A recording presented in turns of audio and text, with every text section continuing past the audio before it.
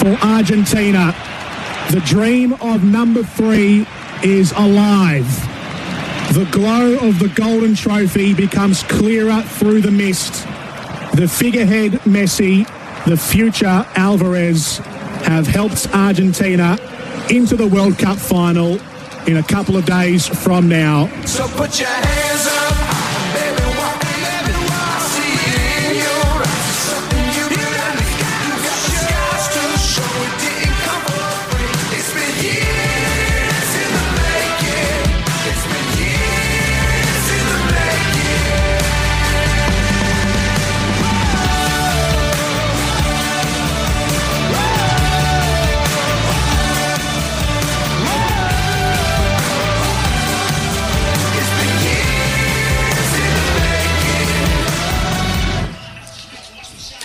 This is SENZ Mornings with Ian Smith here with Ricardo sitting in for Smithy. Thanks to Brand, your local John Deere dealership.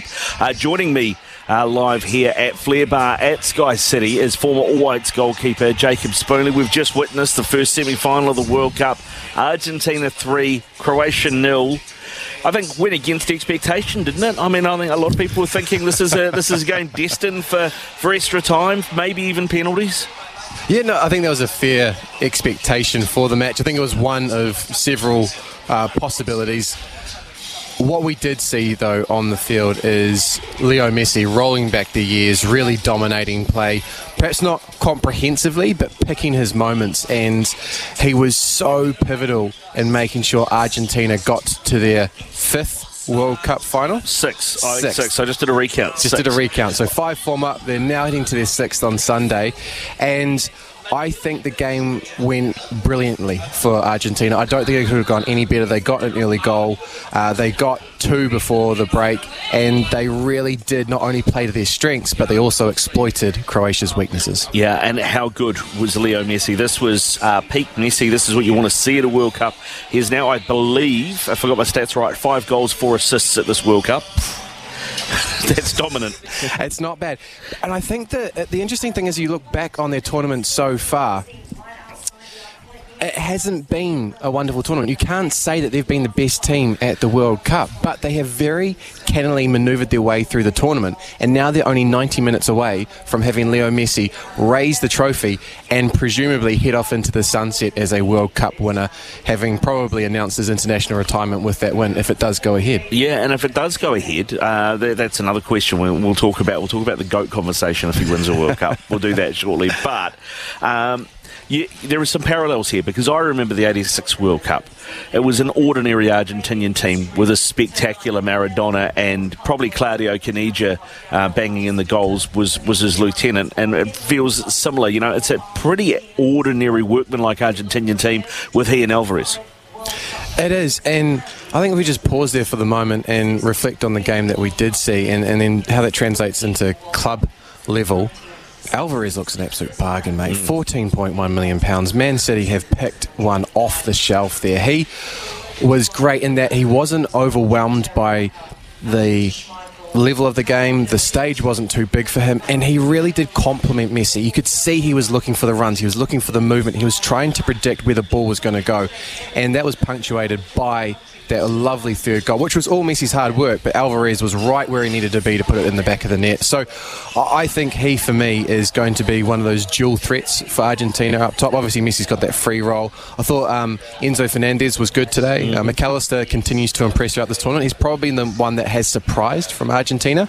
However, if we pivot now to the final and what they can expect, I think if they do come up against France, who are the likeliest of the other semi-finalists to make it through to the final, the defence is a massive concern. This is a team that is so conservative, is so insecure, and they got found out by a Croatian team that arguably lacked any actual attacking threat. Yeah, that's fair. I think that is fair. And I mean, Argentina missing Acuna, I think hurt them today a little bit in terms of just that engine room. I think that would have actually probably shut Croatia down even faster than it did. But they did. I mean, they put their foot on the throat of Croatia when they had the opportunity, and they played around that midfield. Right, they played around the strength. They hit the flank. flanks, and they took Modric and Brozovic and Kovacevic out of it effectively by playing the flanks and not trying to play through the middle.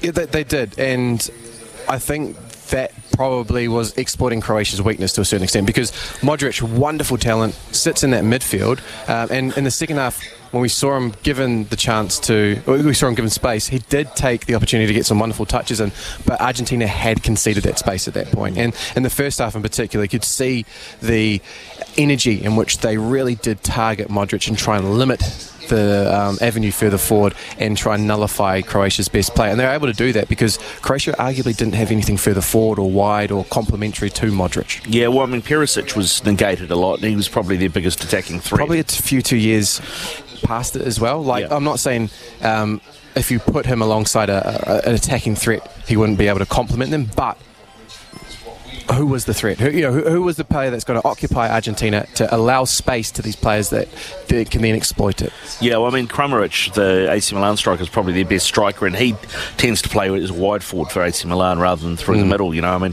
arguably their best number 9 was sent off from the bench in the 35th minute, and Mandzukic, who's been retired for 4 years. Yeah, and if you make your way down to Kiwitea Street, or you did before the World Cup, you would have heard all of the theories and how Croatia were going to manage their way through the tournament, which I think is exactly what they did. But the big concern that kept coming back, and the ceiling that everyone thought they were going to hit, was they're going to come up against a team, they're going to need to overcome a goal deficit, and we don't know how they're going to do that because they don't have a striker. They don't have someone who can just crash through the wall and put that ball in the back of the net. And we saw them given a couple of opportunities today. Argentina, as we said, vulnerability at the back, but Croatia weren't able to take advantage of it. Tell you a bloke who's not going to be going back to Kiwitea Street anytime soon is your old mate Ross Nicholson, who changed his Facebook profile this morning to an Argentinian flag. Yep.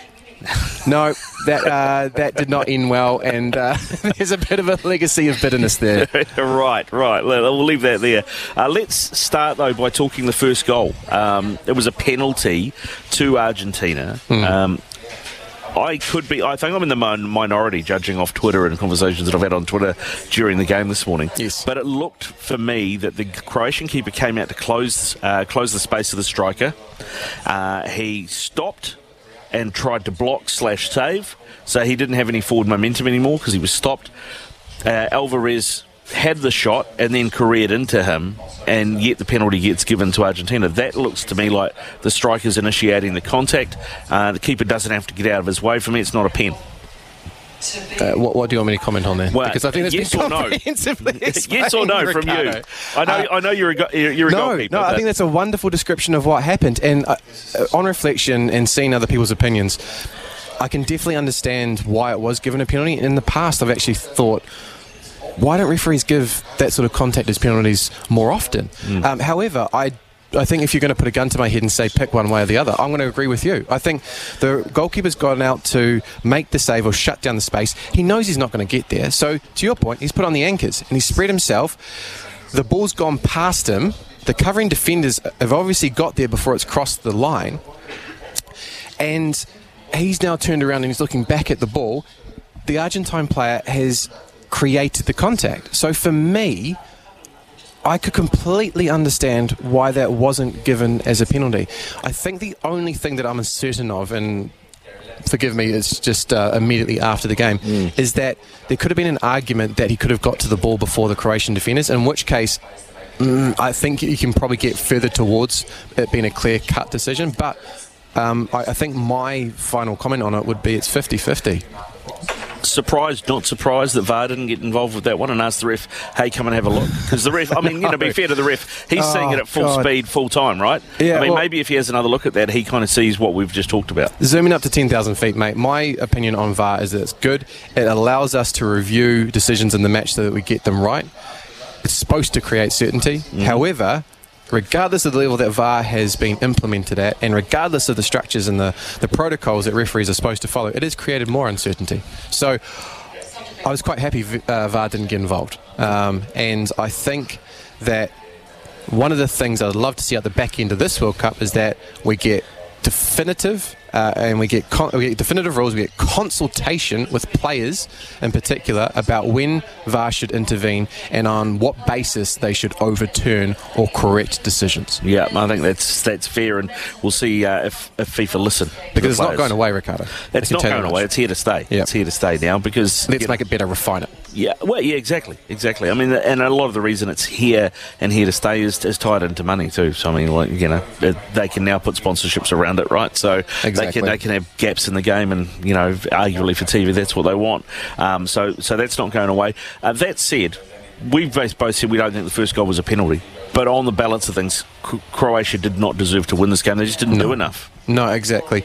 And I think that was there's a couple of elements in this. So looking at the Croatian performance, I think the wonderful individual talent that Argentina had meant that they could create chaos, and that chaos needed to be managed through what we were hoping to see in a stout Croatian defence, which is what we've seen up until this stage of the tournament. Against Brazil, they were wonderful.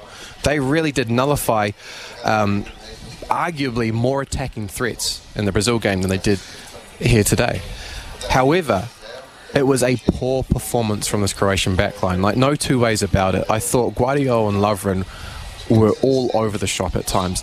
If you look at that second goal, the backline it's stretched, there's two tiers to it, and that's just set at complete polar opposites to what we've seen from the centre-back pairing up until this stage of the tournament. So that was the accompanying factor in the wonderful individual performances that we did see from Messi and Alvarez, is that they were arguably maximised, or they were given more space than they should have because of the poor Croatian defensive performance. And now we mentioned him at the top, but I don't think it bears mentioning again. Messi, 5 goals, 4 assists this World Cup. The creation of that third goal, there's no argument about the third one, was there? No, and this was the moment that we did see Messi literally step up and take control of the game. I think he was 1-on-1 up against Guardiola down the left-hand side, was it? And 34, I've got that right. Great, thank you, Ricardo. Nodding away. And he just said, I'm going to have a go. And he stretched Guardiola down the right-hand side, and in doing so, and in getting beyond, he he isolated Guardiola and then put him on skates. So Guardiola could not make a challenge. He was 1-on-1 up against arguably the greatest player left in the tournament. Mbappe, I think, probably comes close, and we'll hopefully see him put his case forward in the next semi-final. But in that situation, there was scrambling, there was desperation. They were already 2 goals down. Guardiola had been isolated. The Croatians couldn't get back and defend.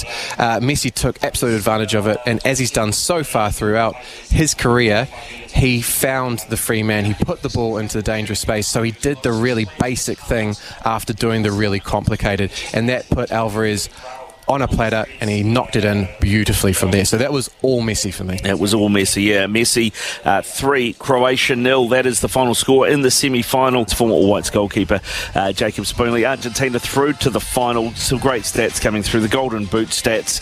There are 2 Argentinians and 2 Frenchmen at the top of the Golden Boot stats.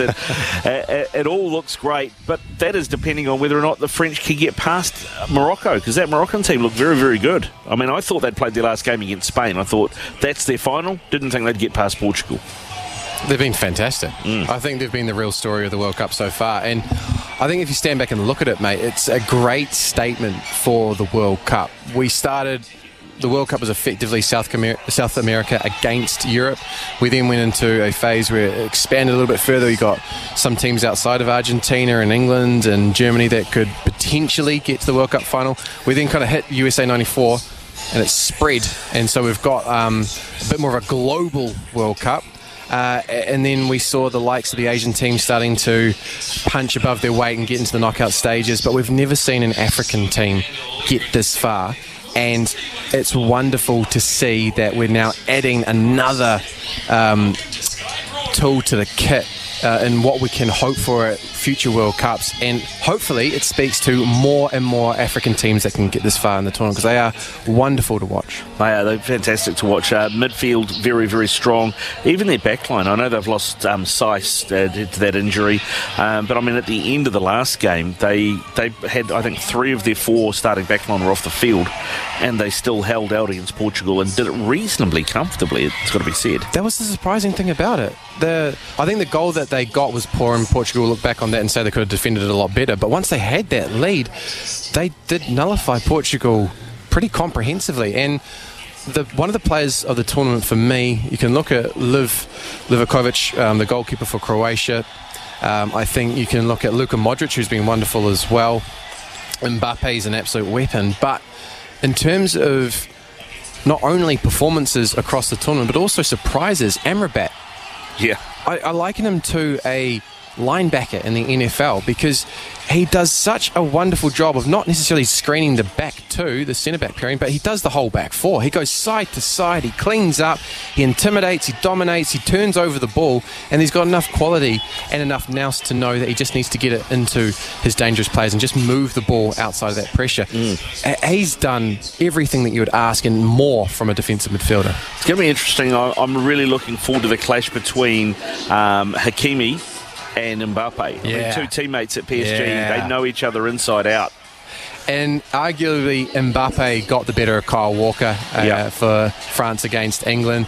I think the moment of the World Cup so far is when Mbappe squared up Kyle Walker, his side of halfway, and said, I'm going to roast you on the outside.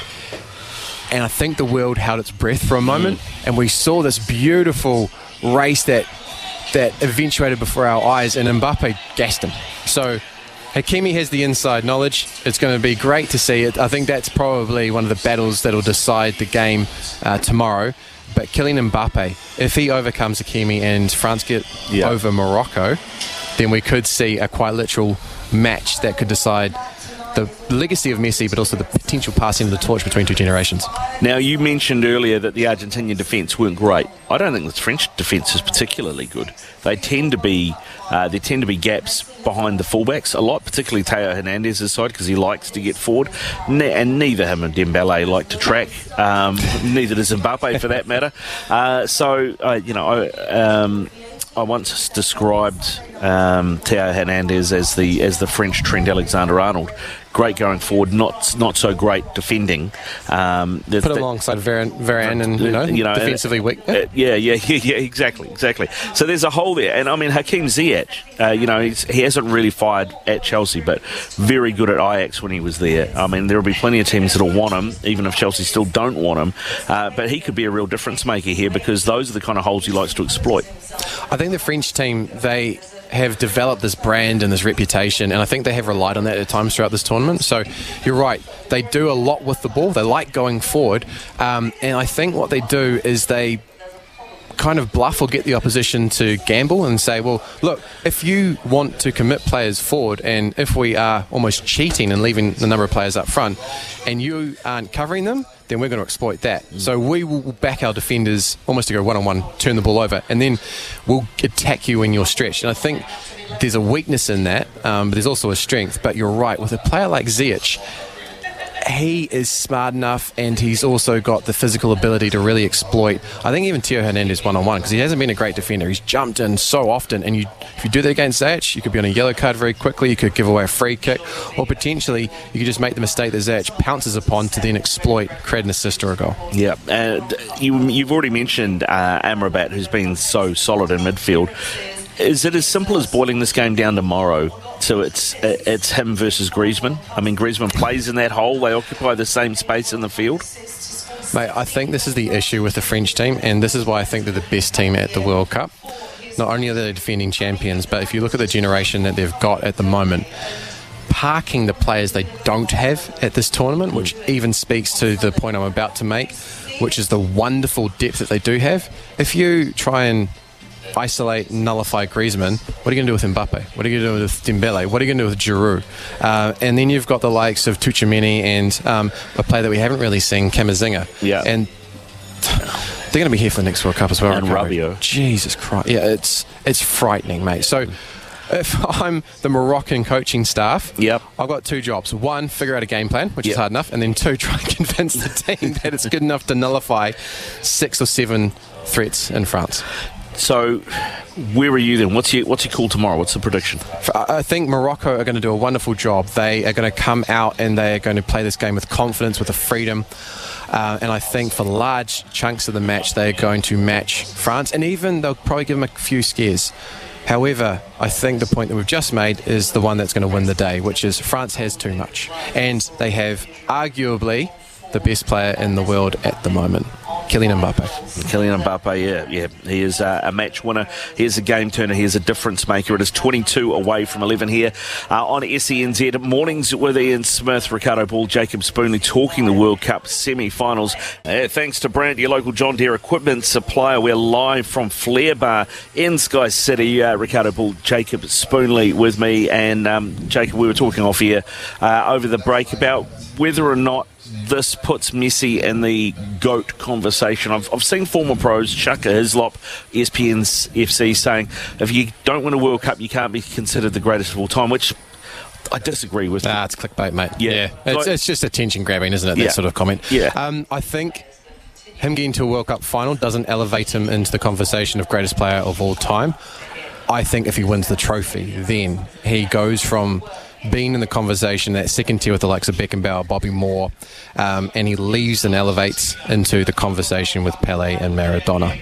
And I think he leaves behind Cristiano Ronaldo. Yeah, I think that puts that conversation to bed, doesn't it? Yeah, and I think 2 points to that. One, the performance of Messi, but also the way in which Ronaldo behaved during this tournament. Clearly put himself before the team, and that's something that tarnishes your legacy. And it is the last thing that we've seen with Ronaldo, and so it's going to leave a bitter taste in a lot of fans' minds. Yeah, I think it will. I 100% agree with that. I think the way he's behaved at this World Cup, well, actually even before this World Cup, you know, the way he's acted at Manchester United, the thing he did with Piers Morgan.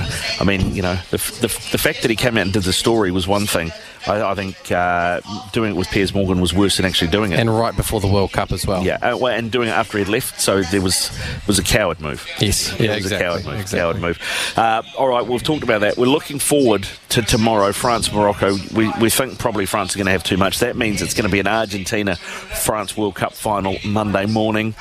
I mean, you've talked about the passing of the baton. I think most neutrals would want to see Messi lift the World Cup, wouldn't they? I mean, Mbappe's still got time. He's already got one. Oh, we love a happy ending, don't we? Like, yeah, this will be stuff of movies that Leo Messi, small boy from Argentina, comes good in Barcelona, plays for arguably the greatest club team of all time, wins everything, gets Argentina to 6 finals, and then with his last game at international level, he wanders off into the Qatari sunset with that wonderful trophy. It makes for a massive story. I don't think Mbappe's going to give him that moment, though, and there's going to be an absolute fight if we do see France against Argentina in the final. Yeah, looking forward to what is going to promises to be a fantastic World Cup final.